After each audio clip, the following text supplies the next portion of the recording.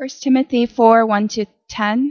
Now the Spirit expressly says that in later times some will depart from the faith by devoting themselves to deceitful spirits and teachings of demons, through the insincerity of liars whose consciences are seared, who forbid marriage and require abstinence from food that God created to be received with thanksgiving by those who believe and know the truth. For everything created by God is good, and nothing is to be rejected if it is received with thanksgiving, for it is made holy by the word of God and prayer. If you put these things before the brothers, you will be a good servant of Christ Jesus, being trained in the words of the faith and of the good doctrine that you have followed. Have nothing to do with irreverent, silly myths. Rather, train yourself for godliness. For while bodily training is of some value, godliness is of value in every way, as it holds promise for the present life and also for the life to come.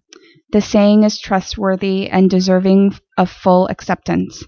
For to this end we toil and strive, because we have our hope set on the living God, who is the Savior of all people, especially of those who believe.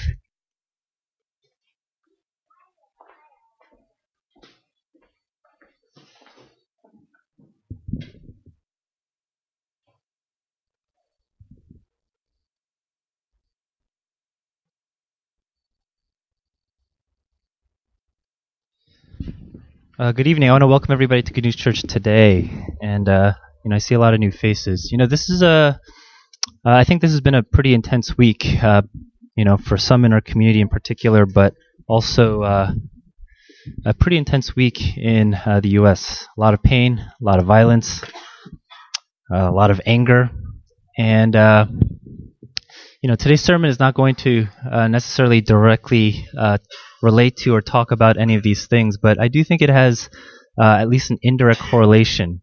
And what I'm going to do today is we're going to start a new sermon series. Actually, I shouldn't call it a sermon series. We're not doing a formal sermon series for the summer because I know a lot of people are in and out and going on different trips.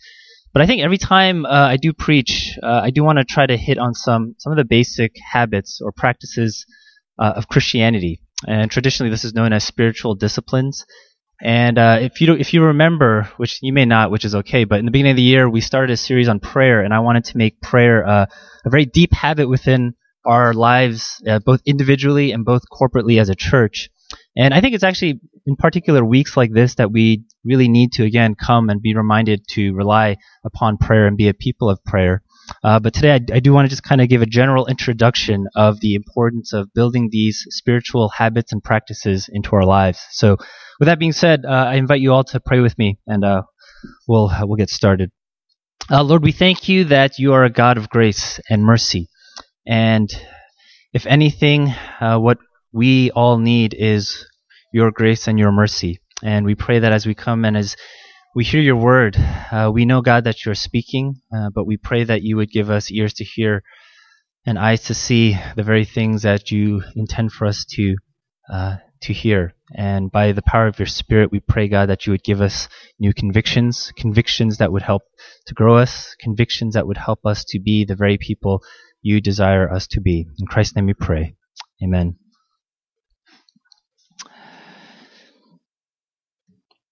Habits are very important, and the way we shape our lives around habits are very important. And in the beginning of the year, I read this book called The Power of Habit, and it really had some fascinating stories in terms of how habits can really shape things and how habits can really shape a person. And that got me thinking along the lines of, as Christians, it's actually really important to cultivate really good spiritual habits, because if we don't, I think habits aren't neutral, so we're always going to adopt and take on some kind of habits. And if we don't take on habits that will encourage our maturity and growth in Christ, then more often than not, we will probably take on some habits that will not be as helpful or beneficial to us in that sense. Now, I think I've noticed when people think about how do we grow as a Christian, or how do we do Christian discipleship, most of the time I think our approach is like this.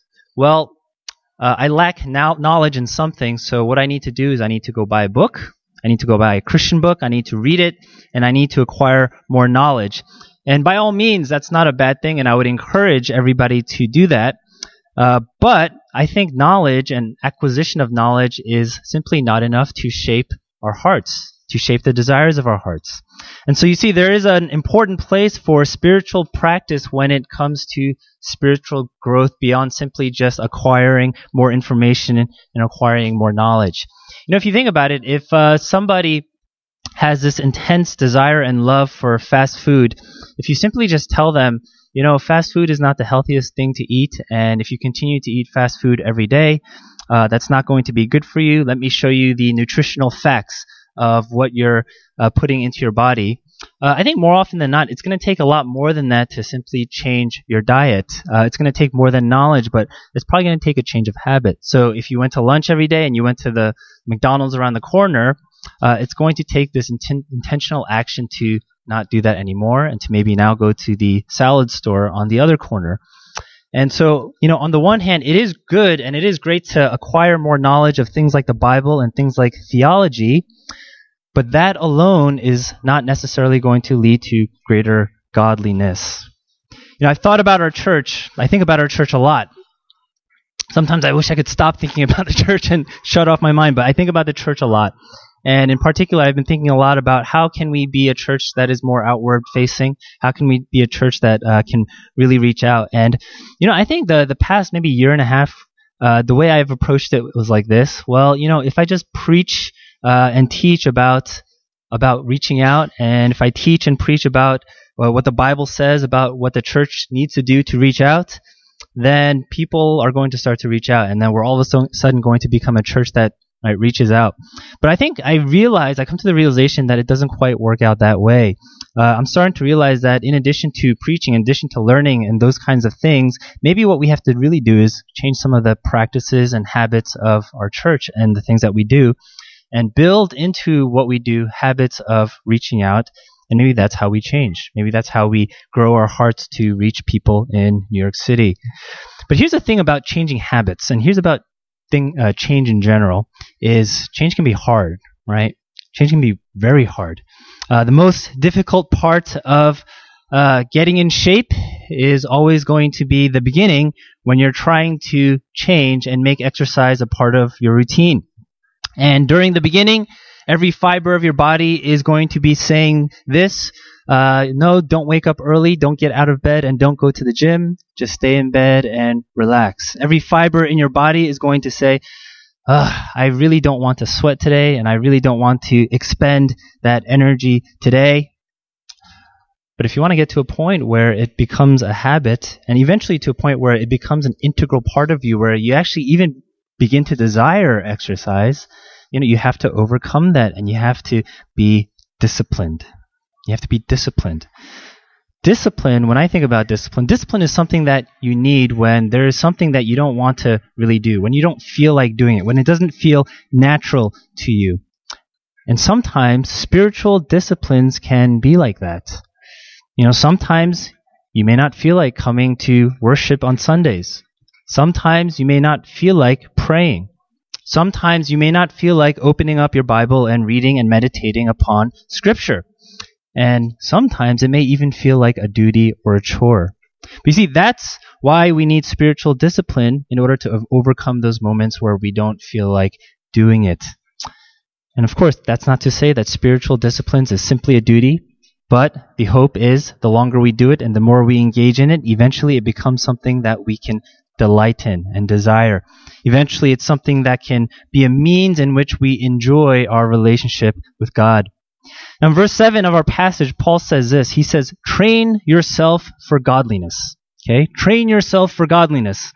Other translations might say, discipline yourself for godliness. And that word that's translated as train or discipline is this Greek word, gymnazo. And you can kind of hear the word gymnasium in it. And so you see this athletic metaphor, and I think it's very appropriate to think about the athletic metaphor when we're thinking about things like spiritual discipline. And we see it in the very next verse when Paul makes an analogy between an athlete's bodily training and the kind of training that leads to godliness.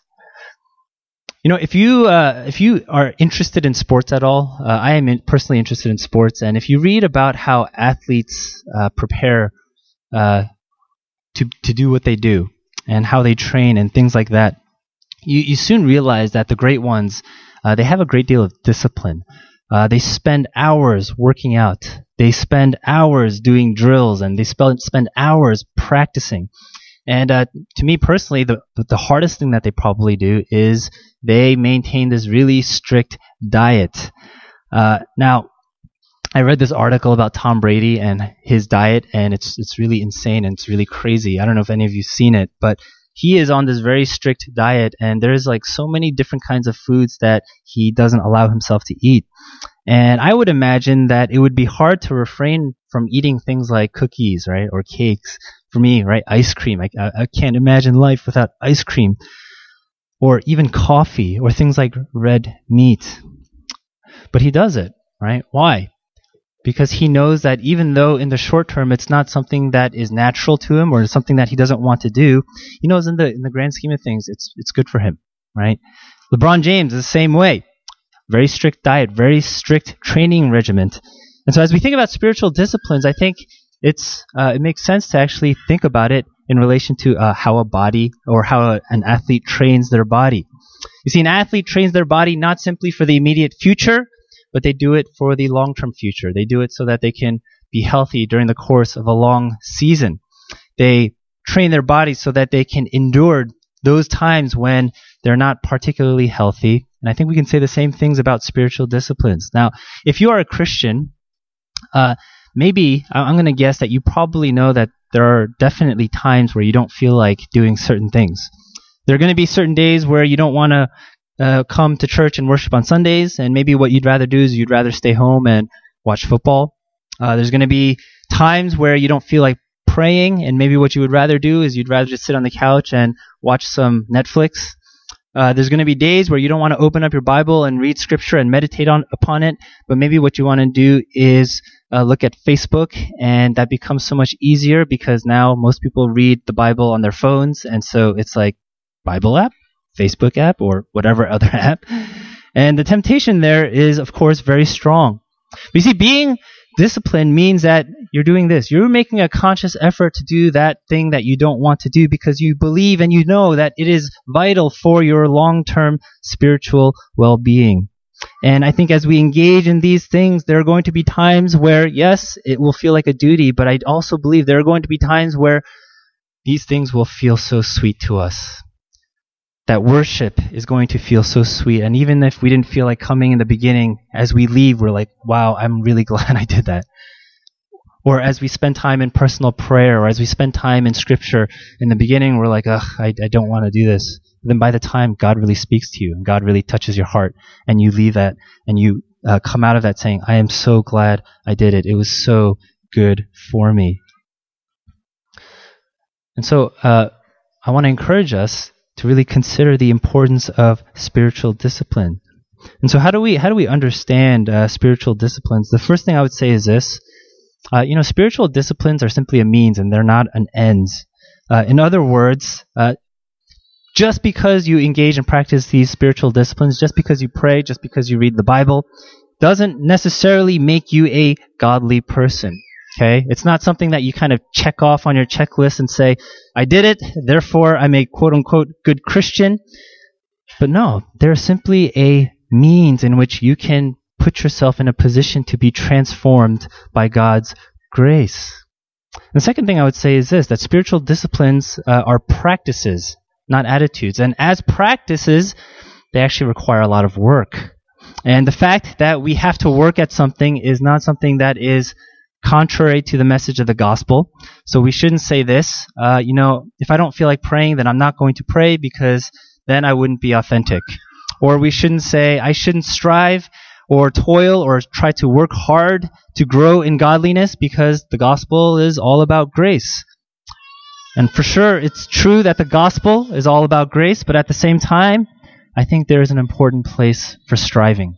There is an important place for really working at it and seeking to work and grow in our godliness. Because if you look at our passage here today, Paul, he uses those kinds of words in verse 10. He uses words like toil and strive. He uses phrases like train yourself for godliness because, again, spiritual growth is not something that simply just happens passively. You can't expect to grow in godliness if you don't do anything to work at cultivating godliness. It's something that we all have to work at. And so I want to look at this passage in 1 Timothy 4 and think about this idea and concept of what it means to train ourselves for godliness. And just to give you a little bit of context, this letter, it's part of a group of letters that Paul writes, and they're known as the pastoral epistles, and they're addressed in particular to church leaders. And in this one, Paul is writing to his son in the faith, to Timothy, and he is giving him some important advice, but I think at the same time, this is a letter that is addressed and written to and for the entire church. So it's advice that we need to hear as well. Now, if you look at verse 1, Paul says this. He says, "Now the Spirit expressly says that in later times some will depart from the faith by devoting themselves to deceitful spirits and teachings of demons through the insincerity of liars whose consciences are seared."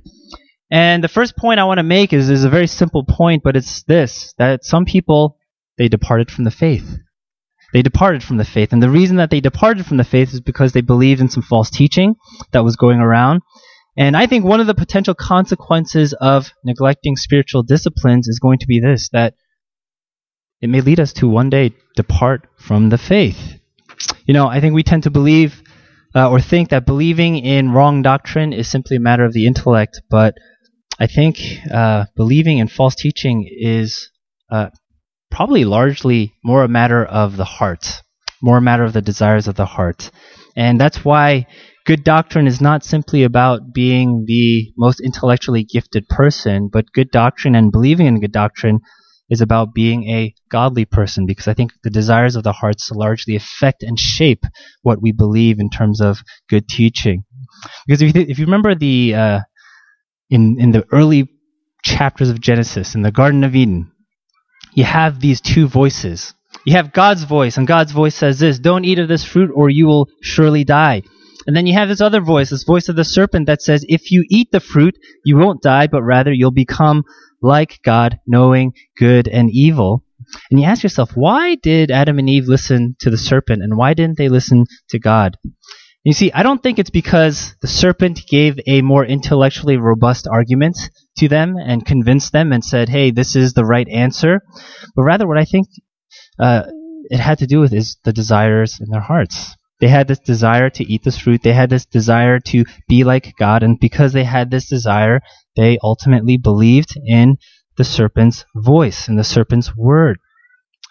But you see, that's why I think spiritual disciplines are important. That's why we need to be in prayer. That's why we need to be in the Word. That's why we need to be in community, because these are spiritual disciplines that help us to guard our hearts so that we don't depart from the faith.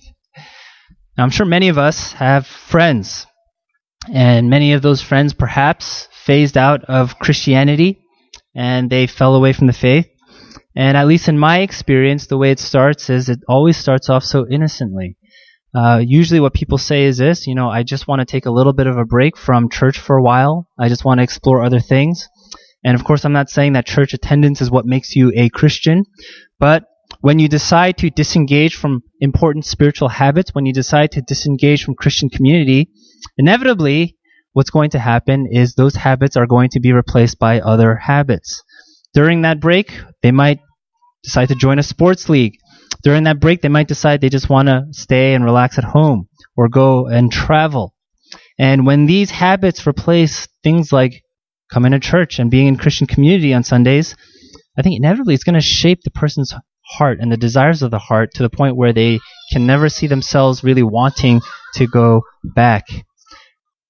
And please understand, I'm not saying this from a place of judgment, but I'm saying this from a place of warning, because it can happen to any of us. Any of us. It can happen to any of us. And it can happen so subtly and so easily. That's why we need to really develop good spiritual habits and good spiritual disciplines. Now, the second thing we see in verse 8 is this, that spiritual disciplines are of value because they lead to godliness, which in itself is of great value. And that word godliness is interesting because it's actually only used 15 times in the entire New Testament, and 13 of those instances are found in the pastoral epistles, and 9 of those instances are found in 1 Timothy. And so godliness is an important theme, I think, in this book. And what is godliness? A couple years ago, somebody asked me that question. What exactly is godliness? And, you think you understand or you think you know something because it's supposed to be so simple and so basic, and then somebody asks you and you realize you don't really have a great definition or a great answer for it. But here's what I think. I think the word godliness, what it's meant to convey is a sense of deep reverence and deep respect for who God is in such a way that it leads to our external conformity to the life of Christ, that it leads to inward conformity to the heart of Christ, and that it leads to greater intimacy in relationship with Christ. And godliness, according to Paul, is something that is of great value. Now, if we are going to be a people who really value spiritual disciplines, I think we have to be a people who first value the importance of godliness. We see the value in an education. So what do? We discipline ourselves to study and to get a degree. We see the value of a career. So what do? We discipline ourselves to do well at work. We see the value of our health. And so what do? We discipline ourselves to exercise and diet. But do we see the value of godliness to the point where we make it a point that we want to strive for it? Sometimes when I talk to a non-believer about Christianity, they'll say something to this effect. They'll say, I know some Christians in my life, and here's my issue, or here's my struggle with Christianity. These Christians that I know are not different from anybody else in the world. They do the same things that everybody else does. They seem to be just as selfish or just as greedy or just as self-serving as everybody else. And so what makes the Christian faith so special? And honestly, for me, that's probably one of the harder things to respond to. And of course, I think there are good responses to that, which I won't get into now. But what I think they are getting at rightly is this. If you claim that your beliefs are so amazing, and if you claim that your beliefs are so powerful, then why don't I see it worked out in your life? Why is there this huge gap between your Christian beliefs and your character? And you see, where do we start bridging that gap, and how do we begin to start bridging that gap? And I think one of the places we can start is through the exercise of spiritual disciplines. Things like worship, things like prayer, things like meditating on Scripture, things like serving and loving one another. Now, I once heard a pastor say this, that he thinks there is not much revival going around in American churches because too many Christians are sleeping around. And he's, of course, trying to get a reaction. He's being a little bit tongue-in-cheek. But I think his basic point is essentially right. Maybe what we need if we want revival is a greater concern for holiness and a greater concern for godliness.